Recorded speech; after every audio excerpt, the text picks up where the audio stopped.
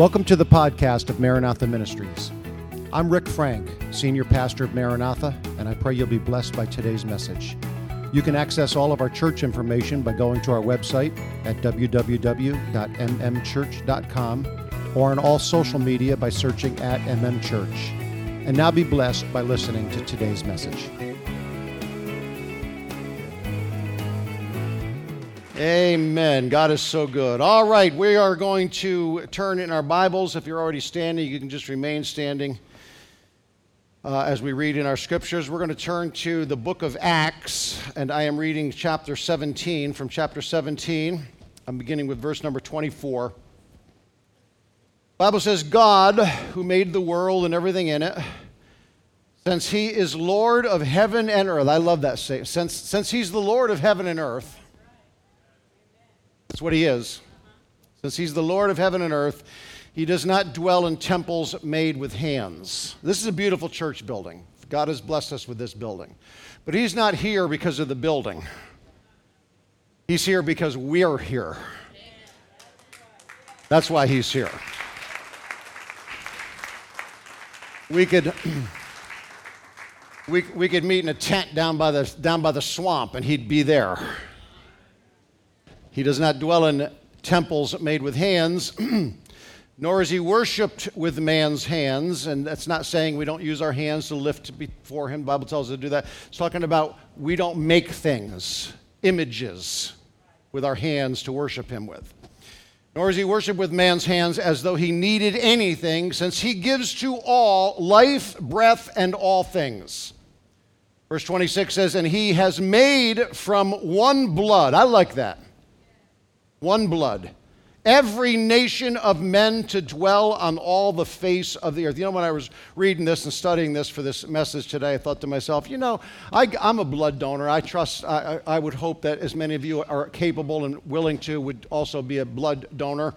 And you know what's awesome about being a blood donor? They don't care what color your skin is.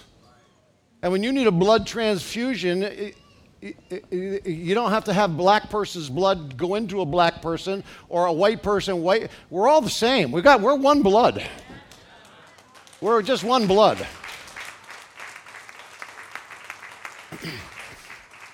And I know there's type A and type B and type O, B positive. That means nothing except for antigens and all that kind of stuff. We're just one blood.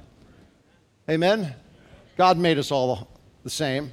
He gives all life, breath, and all things. And he has made from one blood every nation of men to dwell on all the face of the earth, and has determined their pre-appointed times and the boundaries of their dwellings, so that they should seek the Lord in the hope that they might grope for him. I'll be talking about that in a little bit, groping for him, and find him, though he is not far from each one of us.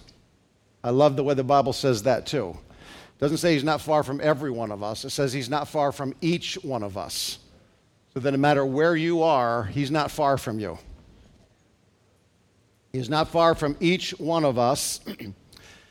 For in him, verse 28, in him we live and move and have our being, as also some of your own poets have said, for we are also his offspring. I want to just talk to you a little bit today about this subject that I've entitled, Aware of His Presence. And I want to ask you today, are you aware of the presence of the Lord? Not only in this building today, are you aware of the presence of God in your everyday life? When you wake up on Monday morning and go to your job or go to your school, or go to your family events, are you aware of the nearness of God? Let's pray together. Jesus, we love you. We thank you for your blessings and your goodness. I thank you for the Spirit of God that we feel here today, and I pray that you will touch my lips and anoint me, God, to speak these words that you've laid upon my heart, that we might hear the Spirit of God speak to all of us, and our lives might be transformed by the preaching of your word. We ask this all in Jesus' name. Everyone said amen. God bless you. You can be seated. Can we clap our hands one more time for the Lord Jesus today?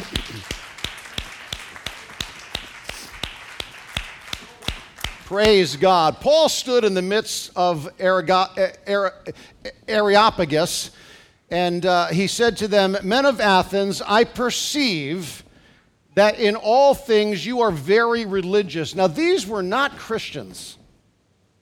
And yet he said that they were very religious. Do you know that everybody is religious? Everybody's religious. We're going to talk about that in a minute. Because you don't think about it too often, but we live in a very religious world. You look around at this world and you think, man, we are so far, we just keep going further and further away from God. I'm here to tell you we live in a world that is extremely, I'm not just talking about America, I'm talking about every nation under heaven. We live in a world that is extremely religious. It is a religious world that we live in. Because what religion is an organized collection of beliefs. That's what it is. It's just an organized collection of beliefs. It's a cultural system, or it's a worldview that relates to humanity in order for people to exist. So when I say we live in a very religious world, I'm saying that everybody has a religion. In fact, even atheism is a religion. It's a belief system. Evolution is a religion. Science is a religion, and many people are very religious about their beliefs. I want to be religious about the right belief. I want to know what the right belief is, and that's what I want to base my religious dedication to. Religion in and of itself is not bad, but what you're religious about can be bad. We need to understand that. The problem with our world is that it is desperately trying to be religious without God. In other words, everybody that breathes has a standard of good and evil. Everybody does. They have a standard of what's right and what's wrong.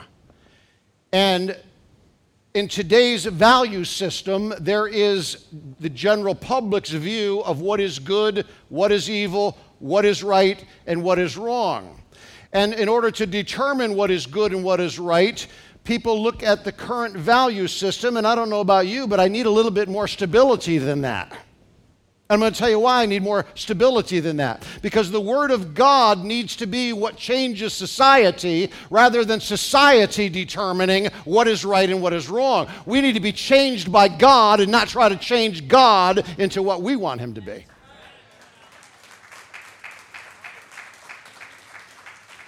Praise God.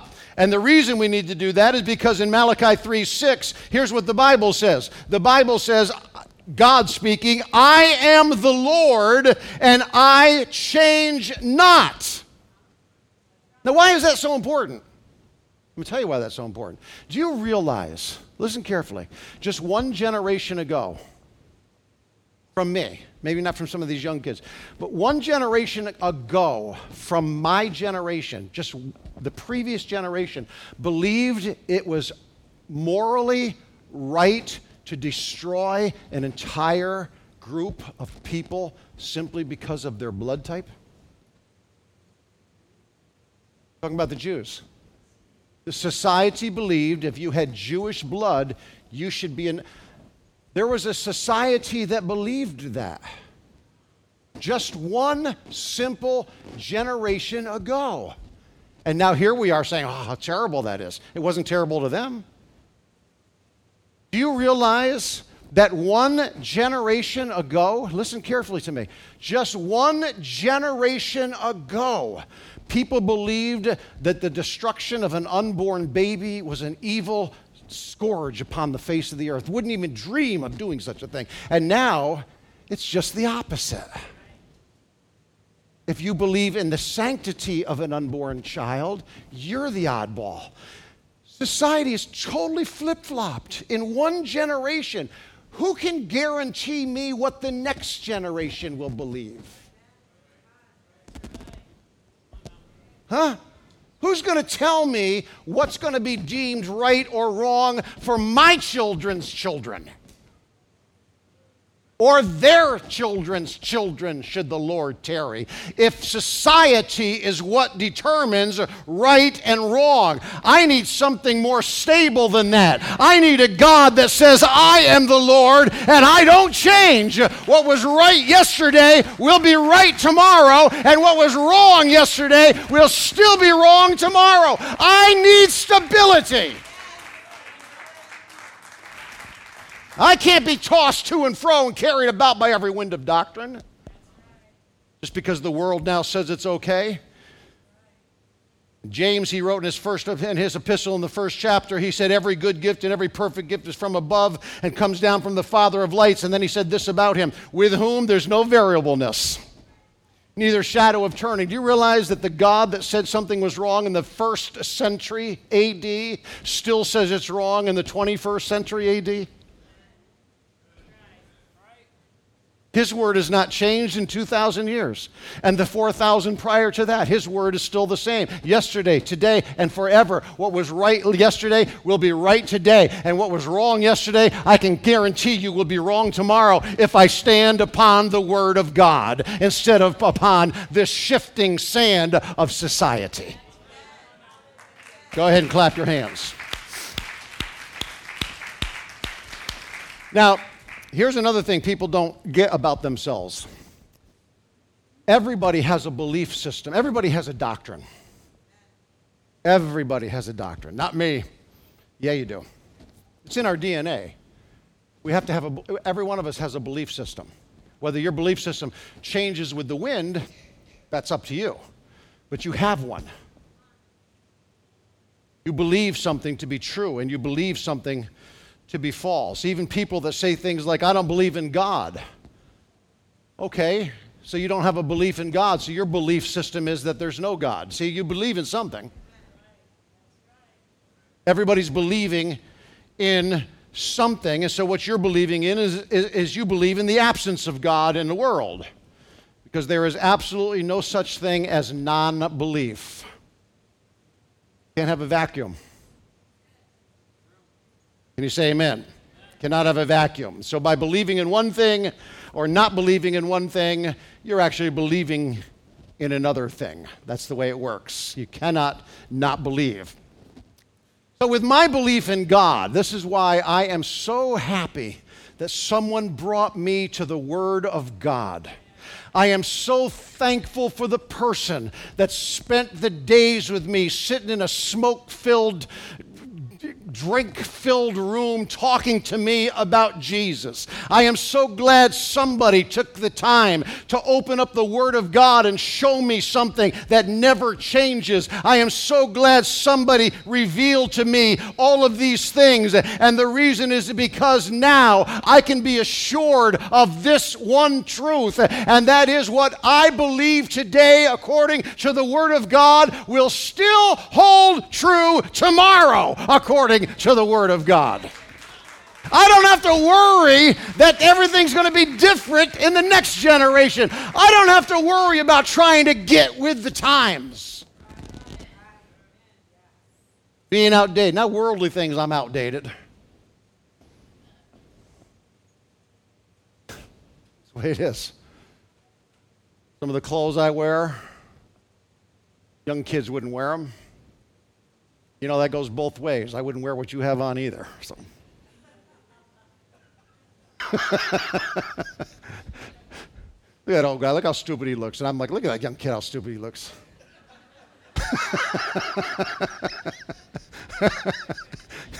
Just saying.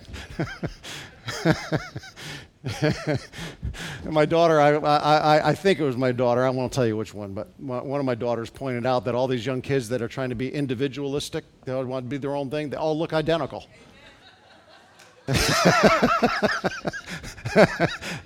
So, but I tell you what, I don't care what color your clothes are, man, modesty never changes. Modesty never, I don't care. Just, all right, let's praise God. God exists, whether you believe it or not. And he gives to all, the Bible says, life, breath, and all things. And so I want you to understand today that there is a God, and this God will indeed reveal himself to anybody, anywhere, anytime, if they will search for him. If they will search for him. In Acts 17, chapter 17, verse 27, it says this, that they should seek the Lord in the hope that they might grope for him and to find him, though he is not far from each one of us. Now, that's a very interesting verse of Scripture, a very interesting statement, that you should, number one, you should seek the Lord. In other words, he's not just blaring in front of you.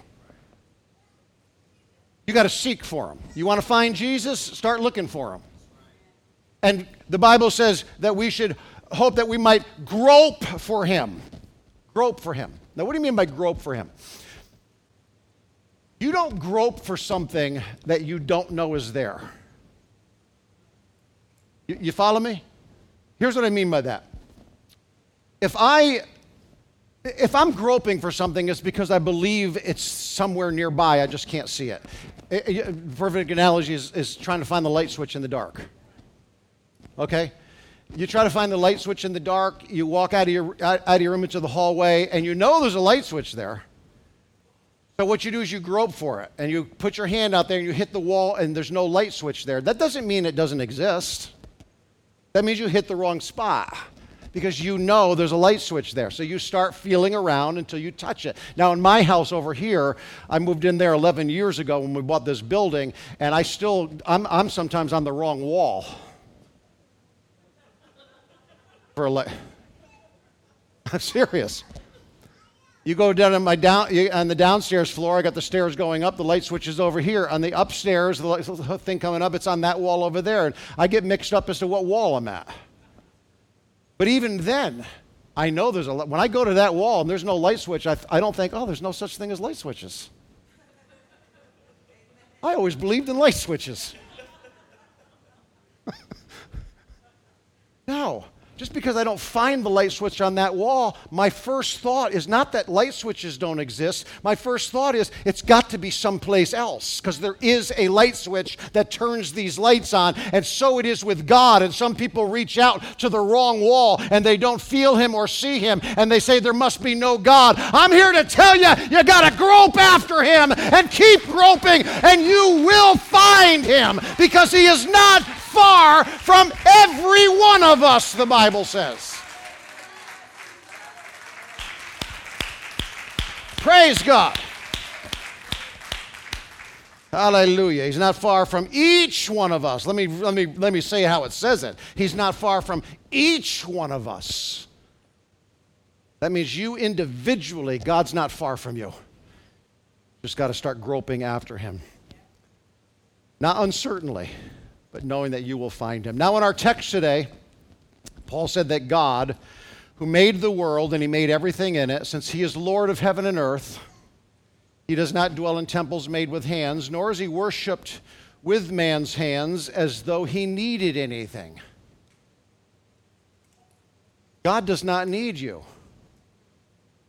But man, do you ever need him? Do you ever need him? But this verse tells us that he's not hard to find, but rather that he cannot be found in the things of this world.